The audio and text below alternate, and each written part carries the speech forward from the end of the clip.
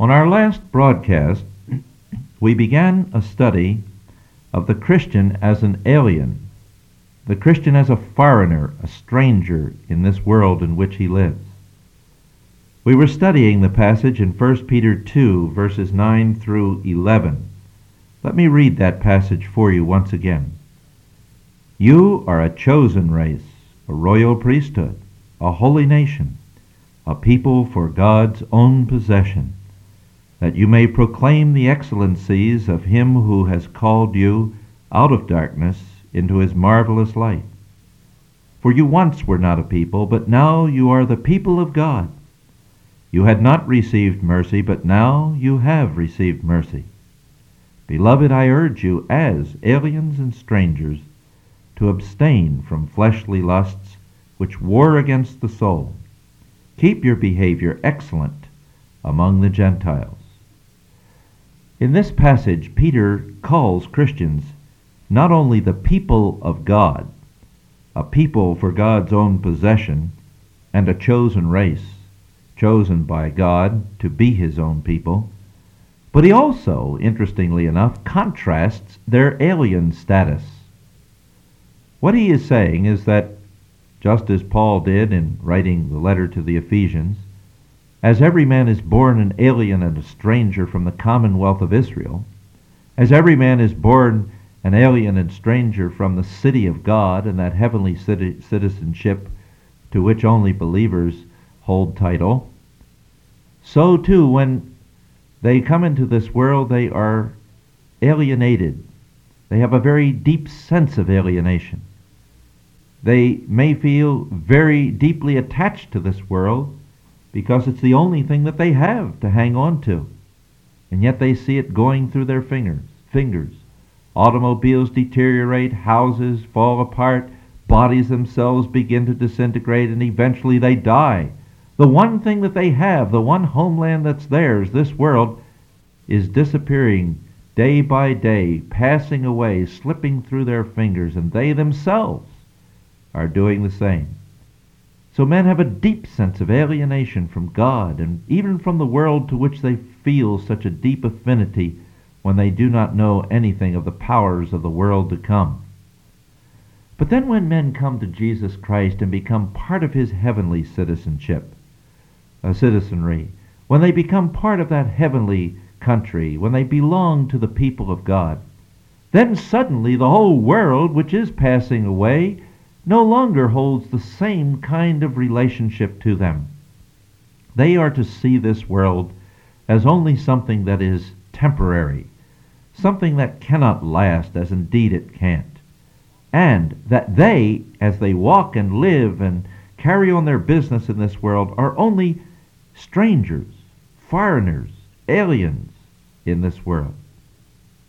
You, if you believe in Jesus Christ, are no longer alienated from God, from his covenants and from his promises, from his heavenly country. That's all yours in Christ. But you are alienated from this world. God, by taking you to himself, has said that you must not love the world, neither the things that are in the world.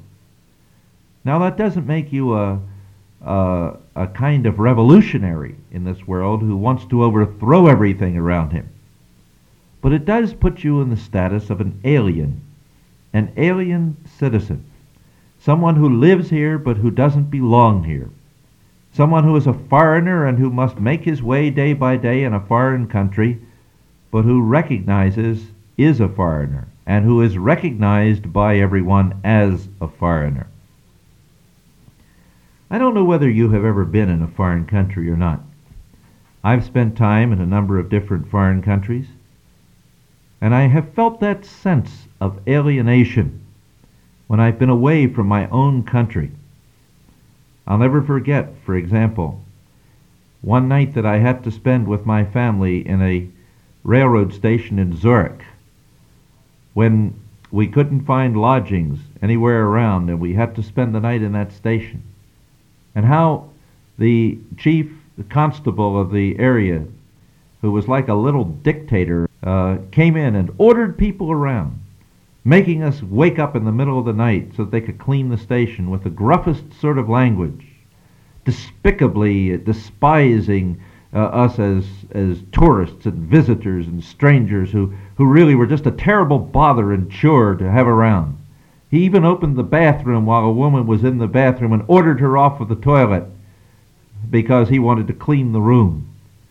Children who were sleeping all over the room had to get up and take their sleeping bags and their luggage in the middle of the night, 3 o'clock in the morning, and go out into the cold. No consideration. While they were gathering up their sleeping bags, he turned the lights out on everyone.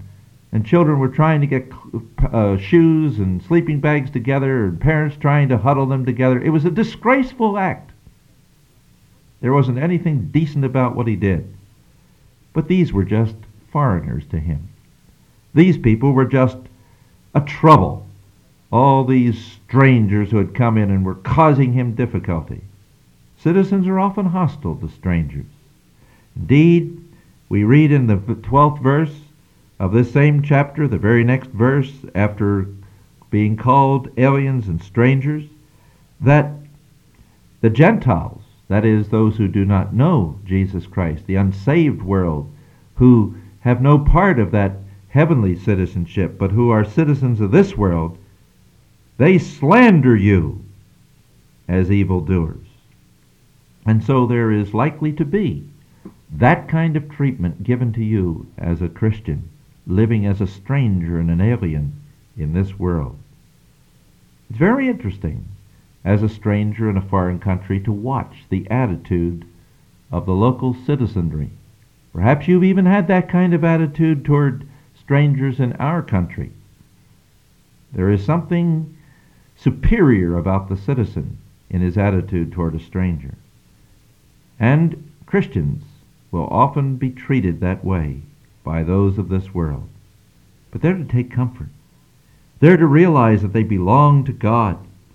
And indeed, when they are slandered as evildoers, he says, keep your behavior excellent among the Gentiles, so that they, that is, the citizens of this world, not the citizens of the heavenly kingdom, so that they may, on account of your good deeds as they see them, glorify God in the day of visitation, when God comes in Jesus Christ someday and rights all the wrongs and pays up all the accounts and calls men to judgment.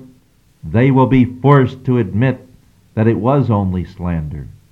And they'll be forced to glorify God that he had a people who lived like they did in their country, even though they were foreigners, even though they were strangers.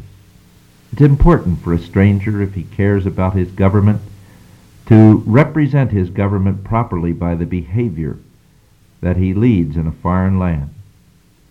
Well, we're strangers. We can't expect anything but slander and hostility from the citizenry of this world.